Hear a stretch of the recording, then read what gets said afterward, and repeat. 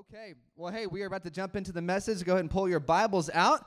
And then here's the exciting news of the day. I am not preaching this morning. I'm feeling pretty great about that. And also because I know who is preaching this morning. So I mentioned this last week, but for today and then next Sunday, we've got some in-house communicators here, just members within our church that are going to be sharing the Word of God. And this morning we got Lindsey Goar who's going to share. Wait. Yeah, no, we're gonna give you multiple cheers. Yeah. So Lindsey's sharing, and so we'll do that again in like maybe 45 seconds. And then next week we got Joey Casillas who's gonna share, which is great. And Lindsey will unpack this series. But one thing I want to say about having folks from within our church body share is really, guys, it's such a gift. It's a gift to this church family to have just trusted, godly people that love Jesus, love the Word of God, and can communicate the Word of God in an understandable way that helps us grow. It doesn't need to be just one pastor or a couple pastors sharing God's Word, but we all can hear the voice of God and we can all share what God is teaching us. And I just think it's an incredible gift to our church family to have folks like Lindsey or Joey or others share on occasion. And so just want to whet your appetite for receiving a lot this morning. It's going to be rich. Lindsey already showed me all of her notes. It's good, guys. But we are about to jump into part 2 of this series. Give it up one more time for Lindsey Goar. Come on, Lindsey. Woohoo! Yeah! All right, we're going to pray for Lindsey. Y'all agree with me? Lord, we thank you so much for Lindsey. Thank you for your spirit that's inside of her. And Lord, we thank you for the message you've given her this morning. I'm asking that you would open our hearts to receive. Lord, we want to leave here changed. We want to leave here more in love with you. And Lord, we just pray that you would anoint Lindsey with your spirit in Jesus' name. Amen. Amen. Thanks, Mitchell. Woo! Thanks, guys. That was fun. Oh, man. I'm so happy to be here. Thank you for letting me come and talk to you guys. I'm Lindsey. I'm the media communications kids admin girl at this church, and I love it. It's so fun. I'm also in the young adult life group. Shout out to Hampton Street in the balcony. Yeah, we have fun. And also, I just really love the Bible, guys. I had this experience where I've fallen down too many rabbit holes. Actually, not too many, just the perfect amount of rabbit holes where I just love going deep in the Word of God and unpacking the mysteries of the Word of God, mostly because it's been confusing to me for most of my life. And so I'm in this fun season where I've actually started going to seminary a little bit and just learning a lot. And it's so fun and it's great. And so kind of the picture I've got in my brain for this morning is like I've for kind of years been just like in a mine shaft, like mining away at this treasure. And I am like showing up today kind of all dirty, like covered in dust. But I'm like, guys, look what I found. I found all these jewels and I'm going to share them with you. And it's just fun to share them with my family. This room feels like family. Also, my actual family is here, which is really fun. Shout out to my parents. And my brother on FaceTime. But also, I was just thinking about this. I was like, I know my parents pray fervently because one time I told them I didn't believe in God, and now I'm here. So I know my mom prays for me because there's no way. So just to recap what Mitchell has talked about, we're doing a series called King of the Jews. And Mitchell preached last week what he called the worst Christmas sermon ever, and it was super good. It was actually so good. Like, have you ever heard a sermon on Christmas preached about Herod? Not me. But it was so helpful because it was giving, like, more pieces of the picture. And that's something that I really love to talk about is, like, the whole picture of the Bible. And so I'm going to attempt to talk about the entire biblical narrative this morning. In 30 minutes. Let's see if we can do this. Y'all might be hungry and I'm already sorry. But I just think that it's so helpful because that's one thing that I have found is like I've read a lot of like pieces at a time and I'm like, okay, this is cool, like cool story.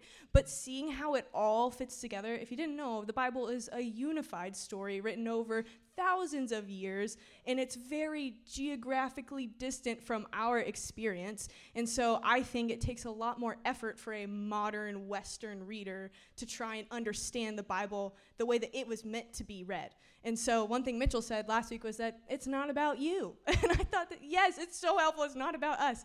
Doesn't mean it doesn't apply to us, but it's not about us primarily. And so I'm going to talk a little bit more about why we should think about the whole biblical narrative and how it's going to inform our understanding. Because I kind of like to think about it like a positive feedback loop, which is maybe an engineering term that I should drop, but some of y'all get it.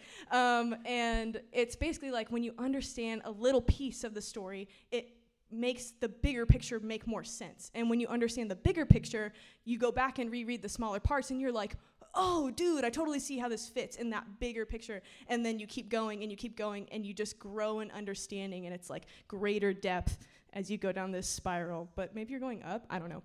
Anyway, you're getting closer to God. That's the point.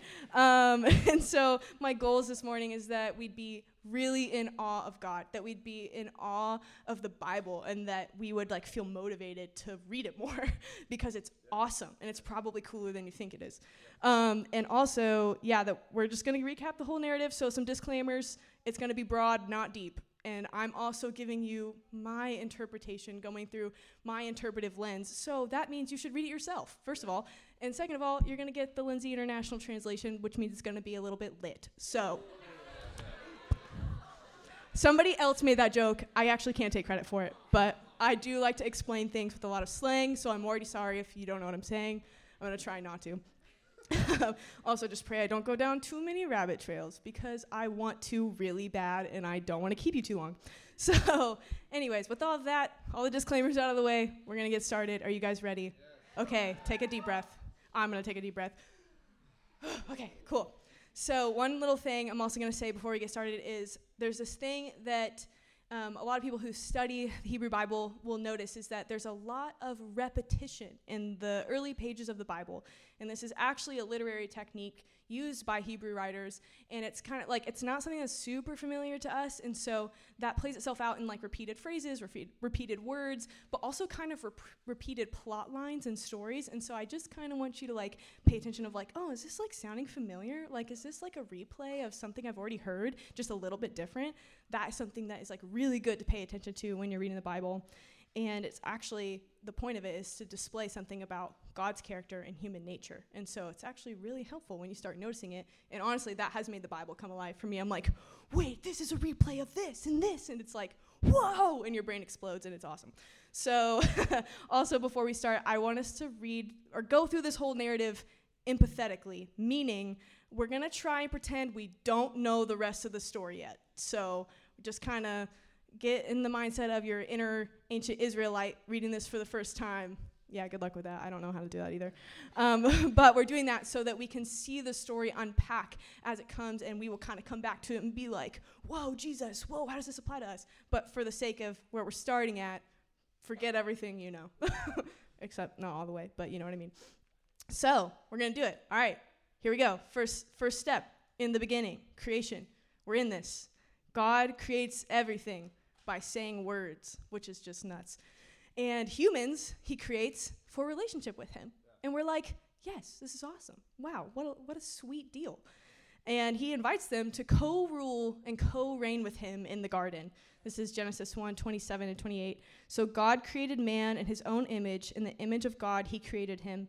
Male and female, he created them. And God blessed them, and God said to them, be fruitful and multiply and fill the earth and subdue it, and have dominion over the fish of the sea and over the birds of the heavens and over every living thing that moves on the earth.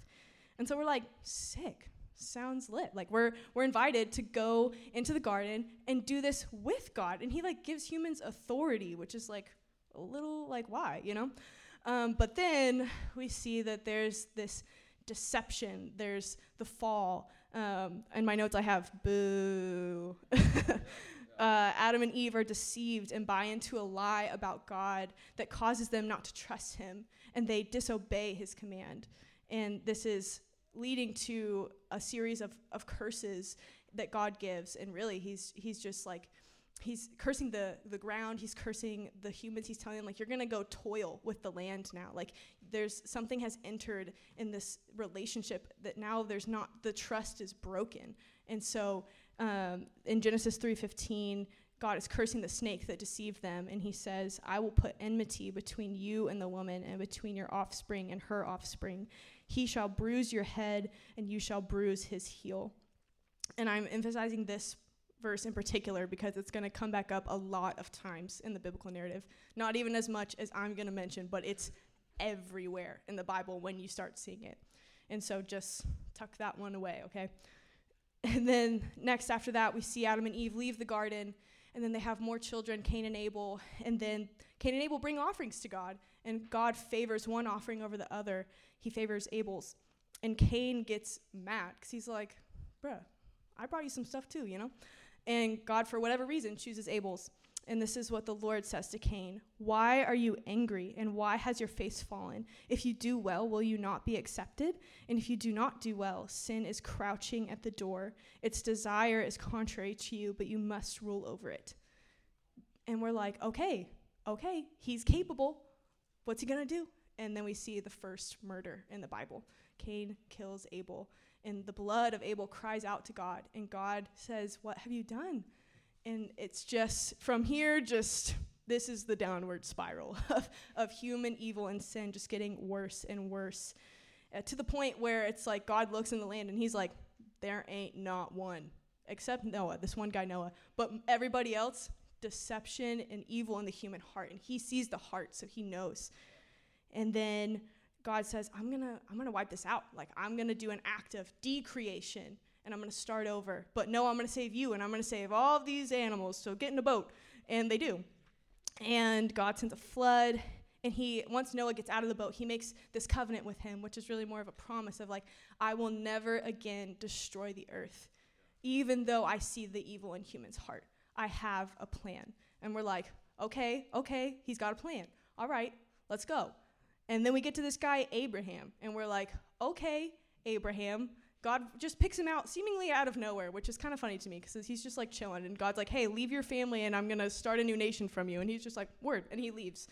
And so, I'm sure it was more complicated than that, but that's how I read it.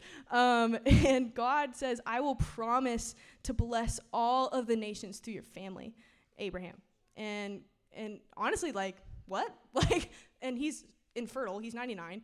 And he's like, I'm going to have a kid, ? And then God says, yep. And he is like, okay. And then they're waiting on the promise, but they get kind of impatient. And so they make the promise happen in their own way. And you see, it's kind of like a replay of that Genesis situation where it's like, I'm going to take what seems right in my own eyes and do it myself. And from there, another fall. And we see, but despite that, God is faithful to Abraham. He's like, hey, I'm not going to give up on you, but I'm like also going to deal with this injustice that's going on. And so at some point down the line, God asks Abraham, hey, like, go to a mountain and sacrifice your son, Isaac. And in our eyes, we're like, what? Like, that's not good, you know? Why would God do that? And despite what seemed right in his own eyes, he trusted God. And he went up to a mountain, and he went to go sacrifice his son. And instead of him actually killing his son, God provided an exchange. He said, hey, here is a lamb instead of Isaac. But it's like so confusing for us because we're like, what? That one doesn't really make sense. And there's so much in this particular story that I would love to do a deep dive into. But what I want to emphasize is that Abraham chose to obey God over what seemed right in his own eyes. And I wish I could go down a rabbit trail, but I'm going to have self-control. So then from there, we see the family of God that comes through Abraham.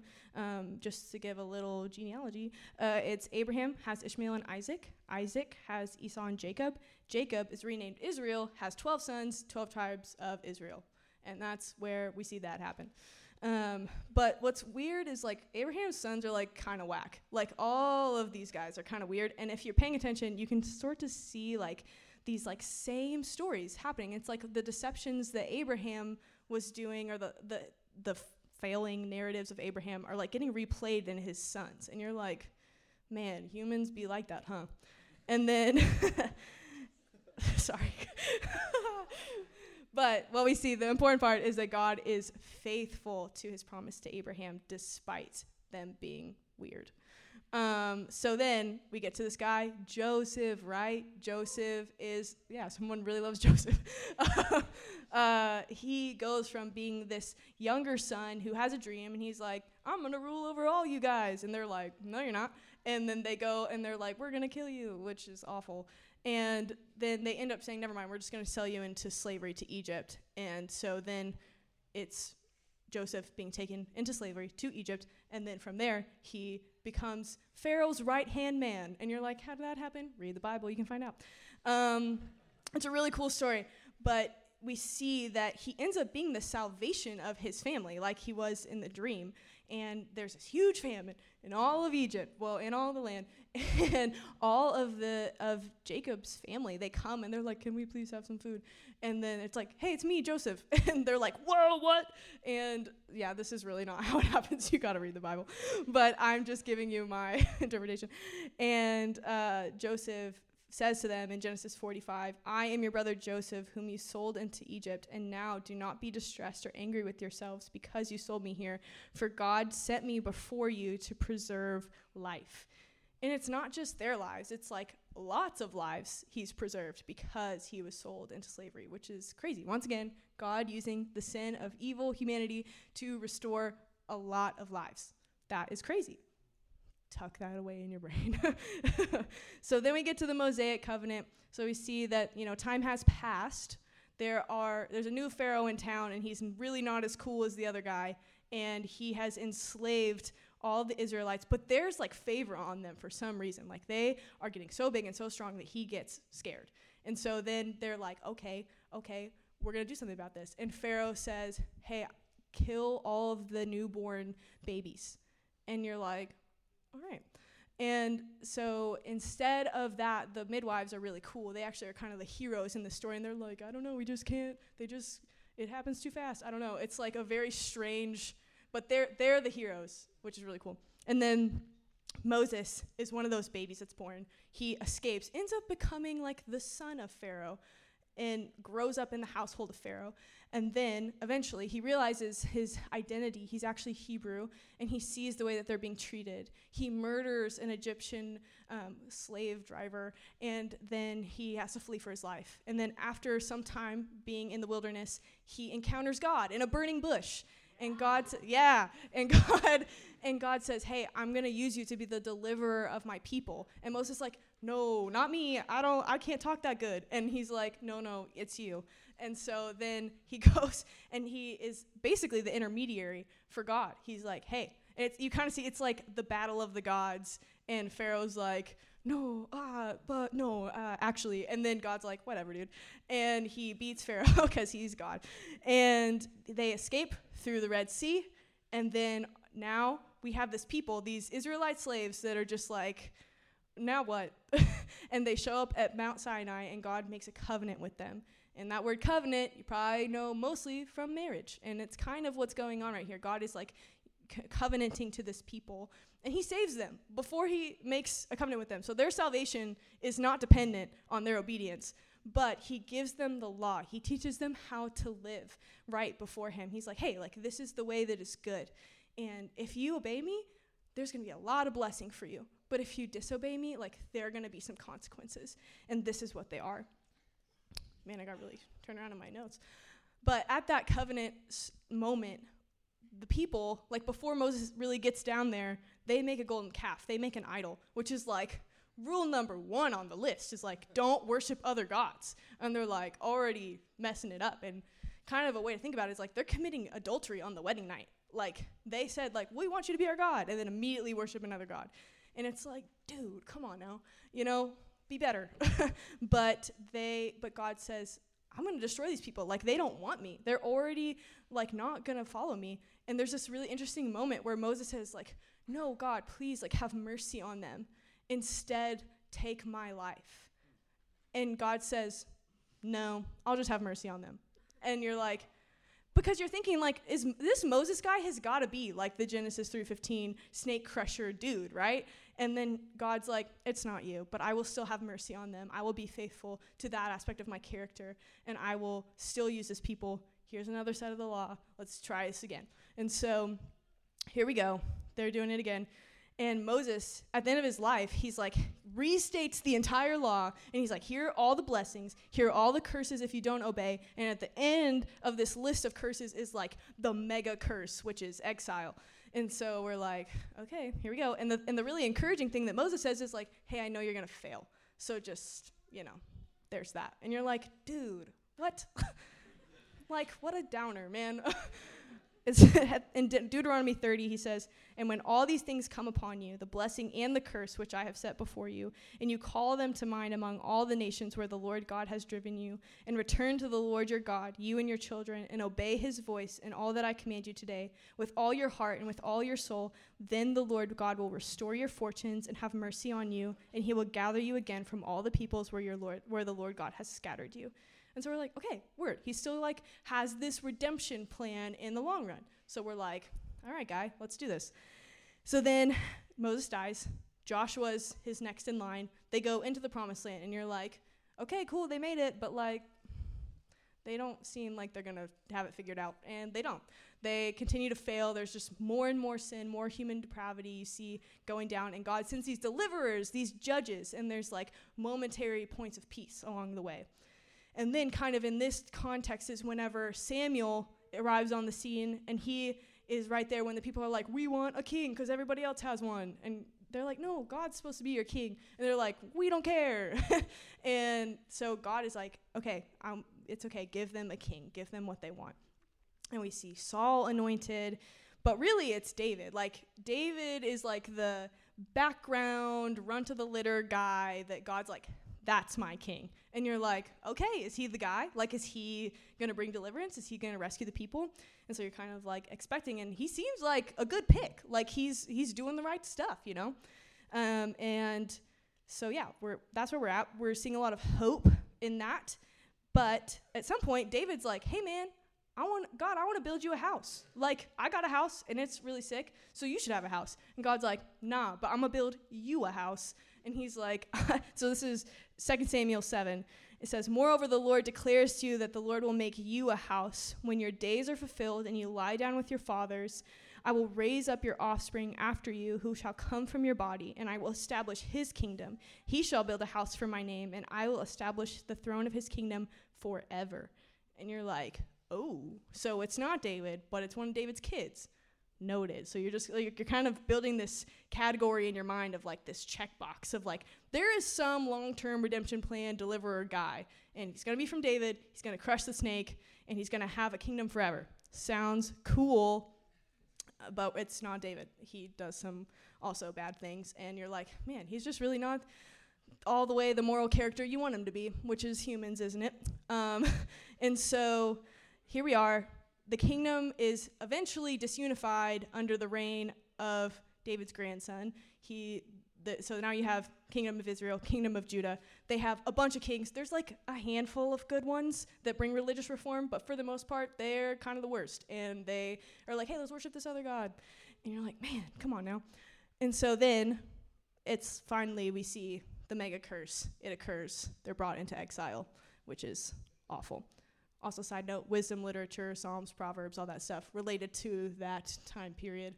I also made these so that you can know where we're at in the Bible, and you can take a picture of them if you want to. But here we are. We're in exile, and now is where we get a lot of the prophets, which the prophets, guys, they're awesome. If you didn't know, they're the best because they are giving you the perspective of God for what's going on in the story. This is like, they're like God's representatives. They're speaking on his behalf, and they are also kind of like his attorneys. They're like making the case. They're like, hey, you like didn't adhere to the covenant. You like didn't adhere to the thing that you said you were going to do, and that's why God is acting like this. That's why you're experiencing these things. So they're like kind of making sense of what's going on in their lived experience. And so if you've ever been confused about what God thinks, prophets. And also, I just want to acknowledge, though, that in that, there are some really hard things in the prophets sometimes to understand, and it can feel like, man, God is mean. And it's like, if you read it out of context, it is really easy to get there, but if you understand this bigger picture, you start to make sense of it all, And it really starts to come together, and you can see really it's like God is giving them to the consequences of their decisions.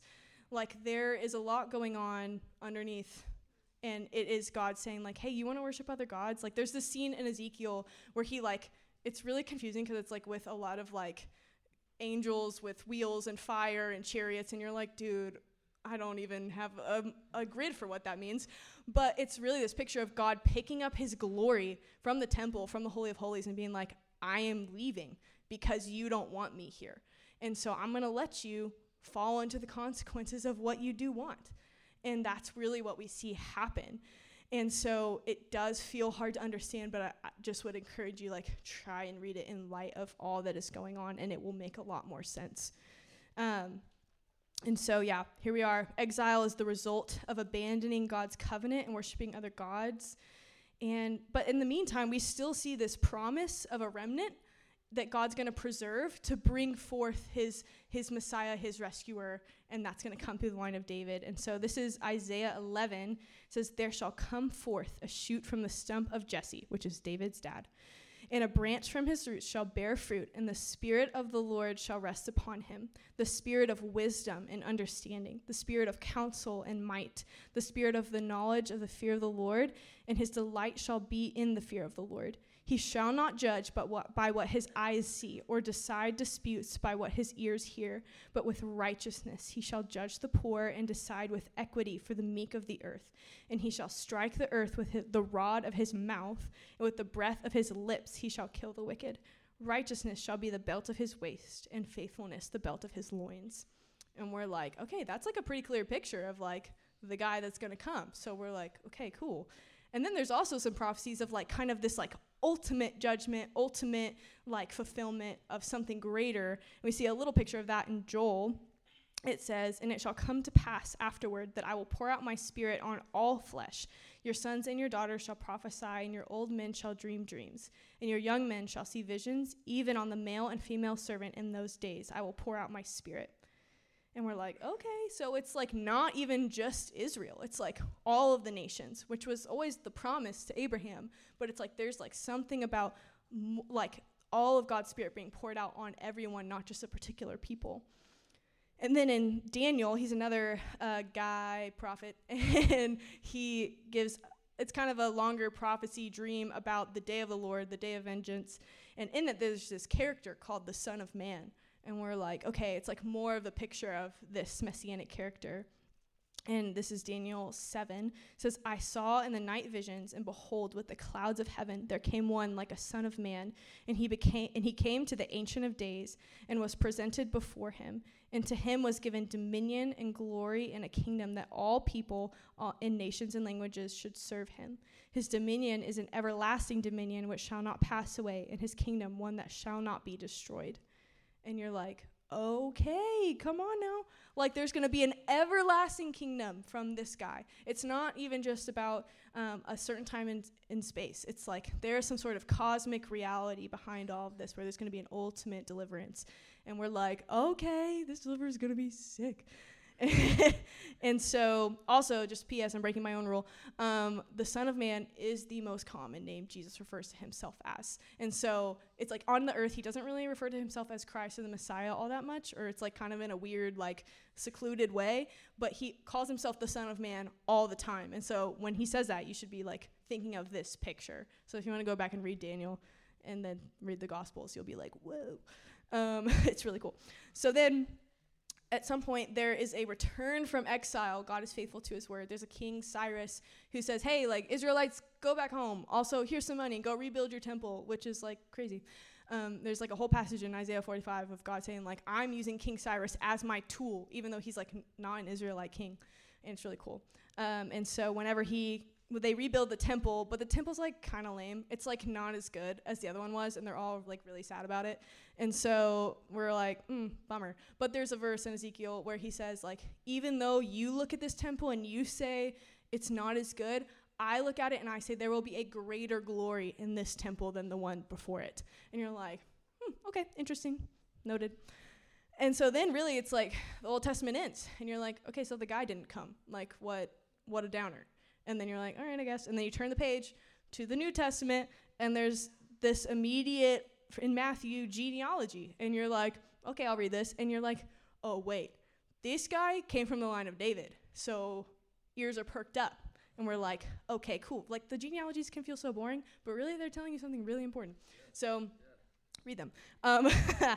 And so I'm going to just kind of go in a little bit on Jesus' birth and some of the prophecies that are fulfilled on, Jesus. Because it's just like, it's crazy. Like, it's packed. Like, I'm scratching the surface of the prophecies that are fulfilled in the New Testament through Jesus' birth. And so I'm going to read a handful of them, but just know there's a lot more. So this is Matthew 1, verse 20 through 25. And I'm just going to read it. So, but as he, Joseph, was considering these things, behold, an angel of the Lord appeared to him in a dream, saying, Joseph, son of David, do not fear to take Mary as your wife, for that which is conceived in her is from the Holy Spirit. She will bear a son, and you shall call his name Jesus, for he will save his people from their sins.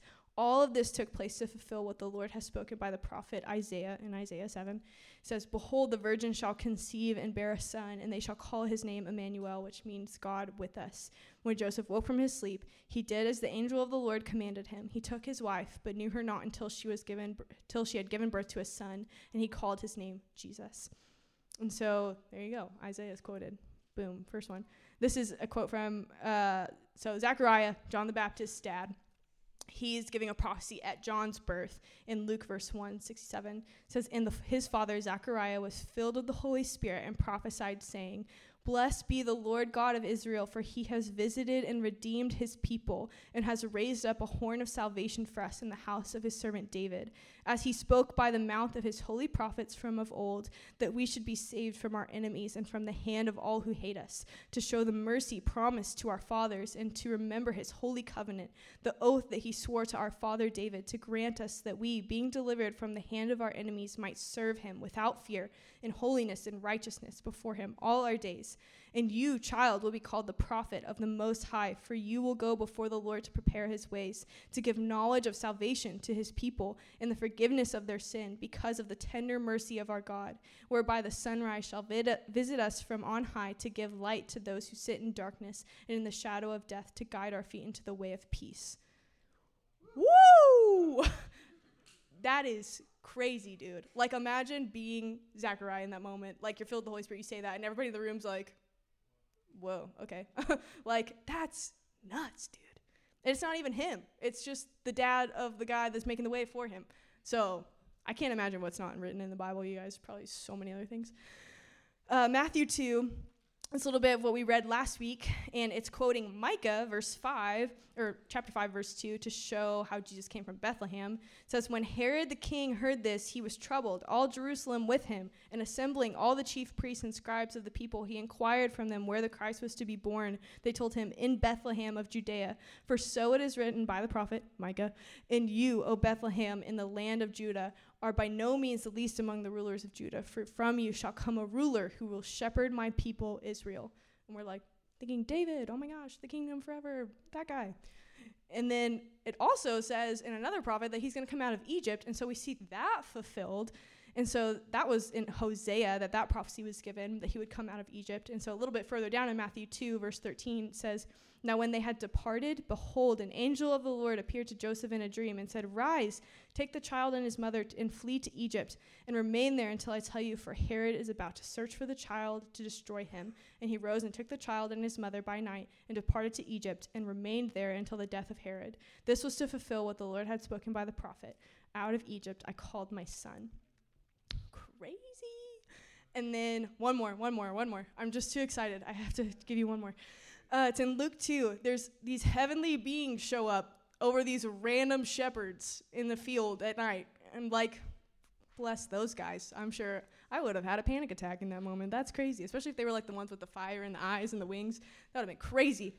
But it says, and in the same region there were shepherds out in the fields keeping watch over their flock by night. And an angel of the Lord appeared to them, and the glory of the Lord shone around them, and they were filled with great fear.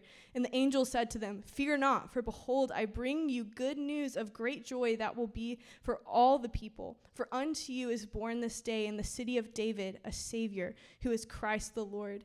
And this will be a sign for you. You will find a baby wrapped in swaddling cloths and lying in a manger." And suddenly there was with the angel a multitude of the heavenly host praising God and saying, "Glory to God in the highest, and on earth peace among those with whom he is pleased." Whoa. So you're like, this is the guy, right? Like, this has got to be the guy. He's fulfilling every prophecy. Like, every box is checked. And you're like, okay, but he's a baby? Like, okay, word. Interesting choice, God, but we're here for it. So then Jesus grows up, and we see as he's living his life, he's pronouncing the kingdom of heaven, and he's telling everybody, like, hey, this is the way to be a human. Like, this is the way to life. It's through me. And we're like, okay, this is, like, really countercultural and, like, really hard, but, like, I hear you. And it's, like, kind of hard to digest for the people. And, again, this is, like, we're, like, reading empathetically. Like, we hate on the Pharisees. And, like, yeah, they weren't doing all the right things. But, like, exile is fresh on the brain for them. Like, they're like, we have to adhere to the covenant because we just experienced the mega curse, and we don't want that again. And so, surely there were God can see to the heart. So he saw their corruption in their heart, and that's what he was calling out. But truly, like, when you think about it, like, they don't want to not obey God. And so it's unfortunate that they went about it the wrong way, but ultimately it's about, like, God is like, I am bringing a rescuer for the ultimate, like, problem, which is sin. Like, there's, like, some sort of cosmic evil that I'm going to deal with. And all people, like, they can't quite see it yet, but they're, like, seeing it through Jesus, and they're like, okay. And he's, like, demonstrating his authority. Like, he's like, I have dominion over sickness, over creation. Like, he's walking on water, and we're like, whoa. And, like, there's all sorts of ways he's demonstrating, like, I am more than a man. Like, I am the deliverer that has been promised and told of. And so, yeah, the overall sentiment, though, among the disciples at this point is, like, yes, we found him. Like, he's here. He's going to, and at this point, they're still being oppressed. There's, like, Romans all over that are oppressing them it's like the same story repeated of, like, these Jews are just, like, experiencing oppression over and over. And they're like, the guy's come. He's going to deliver us. Woo! And they're, like, ready for Jesus to throw some hands. But he doesn't do that. And so he's like, but then you think of that Isaiah verse where it's like, he will, like, kill the wicked with the words of his mouth. Like, it's like what he's speaking has something to do with it. And so that's where they're at. And then at some point, Jesus just, like, dies. Like, he lets it happen. That's the hard part for them, I'm sure, is, like, he has all power. Like, we saw it. Like, he walked on water, dude. Like, why is he letting himself, submitting, it seems, to this death? And it feels so backwards in their brain. It feels backwards in my brain, It doesn't make sense. And, like, can you imagine, like, your friend and the person that you've hoped for, not just your life, but all the generations before you? And you're like, he's here. But then he, like, you watch him die the most horrific, painful death. Like it just, it gets me all, like, sad. Because it should. And but I feel it in my own heart of, like, all of the hope that feels crushed momentarily. It's a lot, man. It's, like, heavy. But what's awesome is that Jesus' death ends up being his enthronement. Like, it's him being seated on the throne because he defeats death. He conquers it, and then he shows up back on the scene. He's like, hey, guys. And they're like, what are you doing here? Thought you died. And he's like, no, there was, like, a greater battle going on that none of y'all could see, but I knew what I came for. And he was obedient. He was the one guy in the whole story of all of human history that said, I will trust God more than my own wisdom unto death, to defeat death. And it says in Colossians, the firstborn among the dead.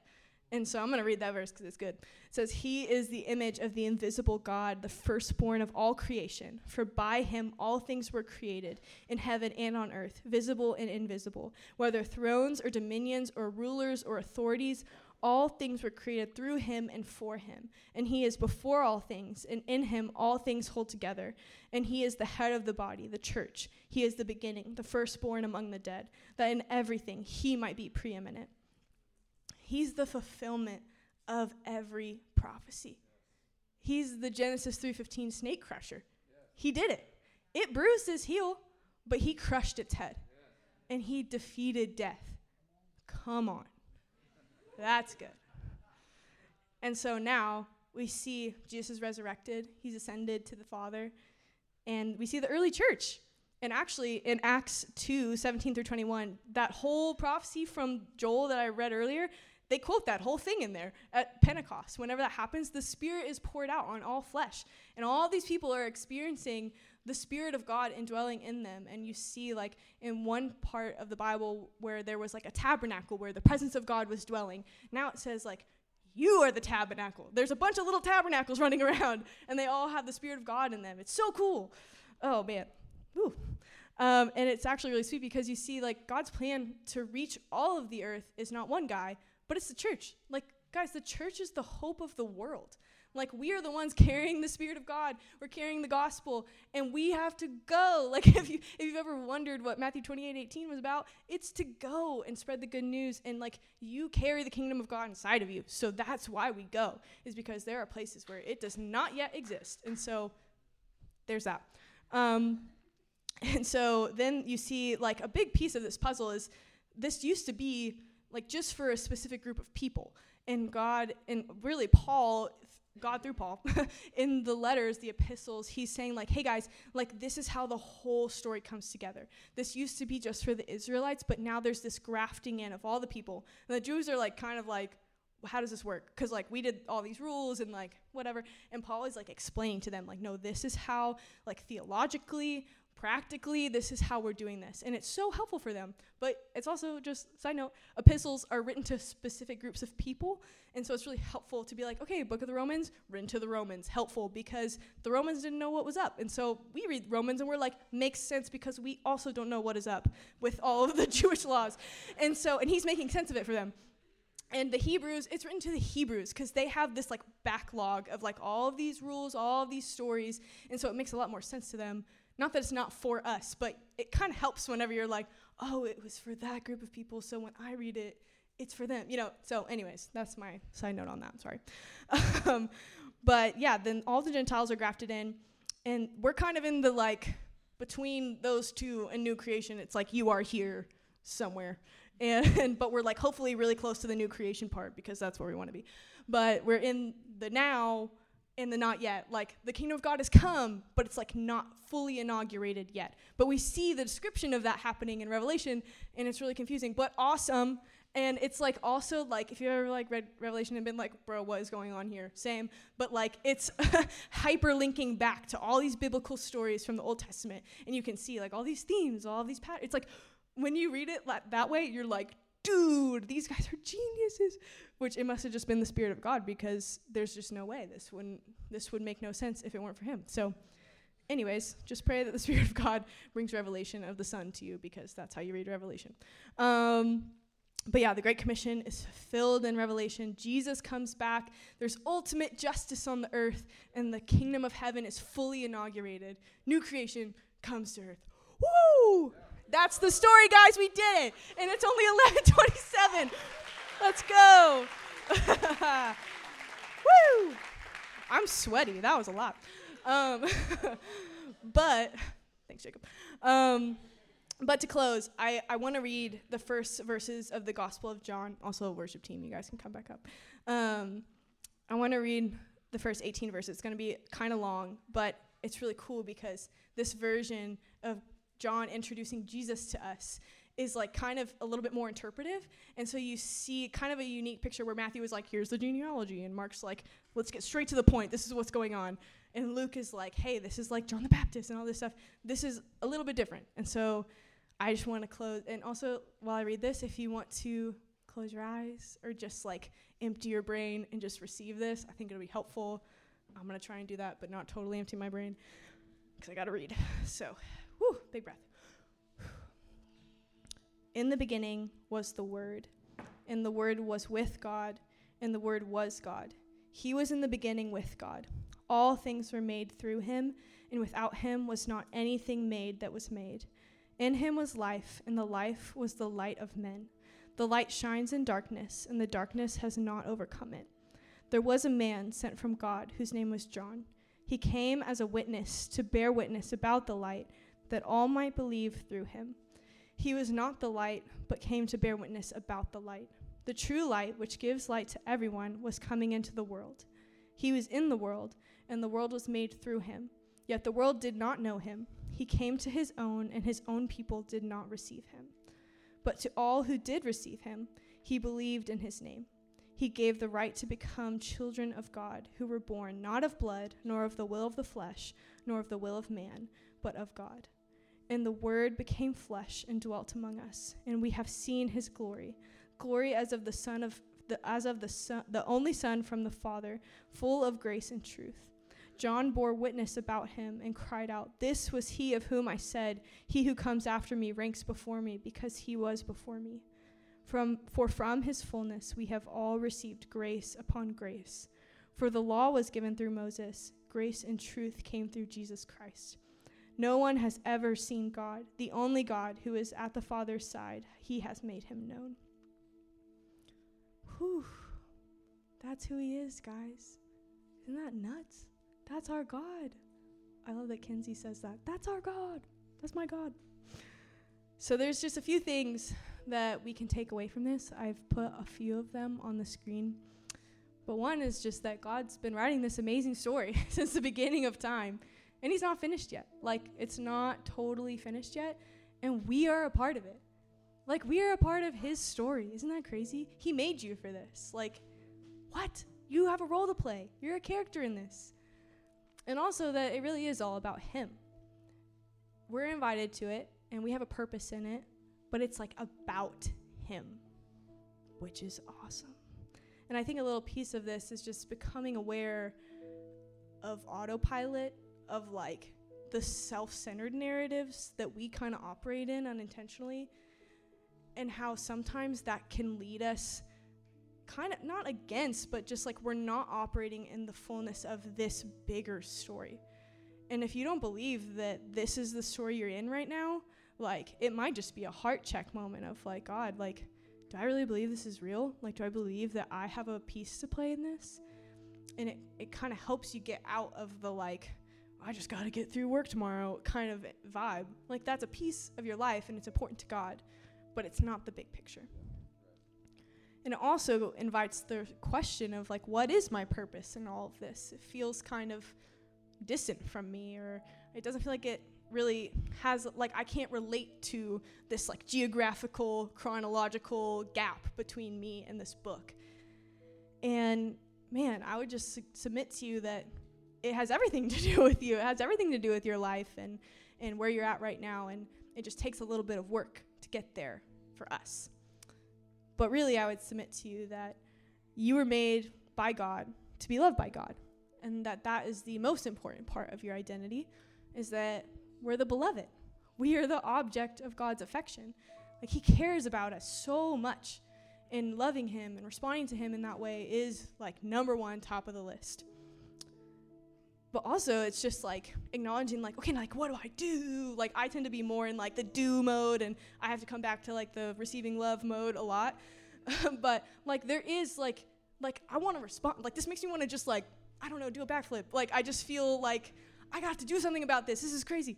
And man, like, there is something about like the way that each of you were made that God did so intentionally, because he has something for you in this story. Like, you have a role, and the gifts he's given you, the life you've lived, the family you're a part of, it's all a piece of that. And so ask him about it. Like, he would love to tell you like how he has made you and why, and the purpose for your life. Like, he loves to tell you that because he delights in you. And so ask him about his purpose for your life. And then the last thing is just keep your eyes fixed on him. Because I think for me, I get overwhelmed regularly by my circumstances or things that aren't going the way I thought they would, or missed expectations, and I can get really wrapped up in the circumstantial things in life. And it's not that God doesn't care. He cares so much, but he has like perspective that is bigger. And if you ask him about what he thinks about your circumstances, he will speak into them in a way that is so helpful that only he can. And so I would just encourage you, just don't be overwhelmed by your circumstances. Or when you do inevitably feel that way, try and zoom out. Because when you're like, okay, God's been writing this story since the beginning of time, Genesis 3:15, oh my God, and you start going through it, you're like, oh, that thing that I'm worried about is really not that big of a deal. And again, not that he doesn't care about it, but it just gets placed rightly before him when you can do that. And so I'm just going to pray for us that we would respond by looking at him and worshiping him and giving him the glory that he is due, because that's what this makes me want to do. I'm just like, man, he's so much bigger than I thought every time. I'm just always amazed. He's so much bigger than I thought he was. And so that's how we're going to respond today. We're just going to worship and look at him. And so I'm going to pray, and we're going to do that. Yeah, Jesus, just say thank you for who you are. Thank you that you are a good, righteous, holy king. You have all authority in heaven and on earth. Lord, and I just thank you for this story. I thank you that you've been writing it since the beginning of time, since before I was even a thought in my parents' brains. You have been writing this story, God, and you've invited us all into it. And so, Lord, I just pray, would you just speak your life? Would you speak purpose? Would you speak more of what you have for us in this moment, God, and for our lives, Lord? And yeah, God, I just pray that you would put us in greater awe of you, Jesus, and that we would all look at you and see you rightly, see you as you truly are, not the way that we thought you should be, but as you truly are, Jesus. We love you and we trust you. It's in your name.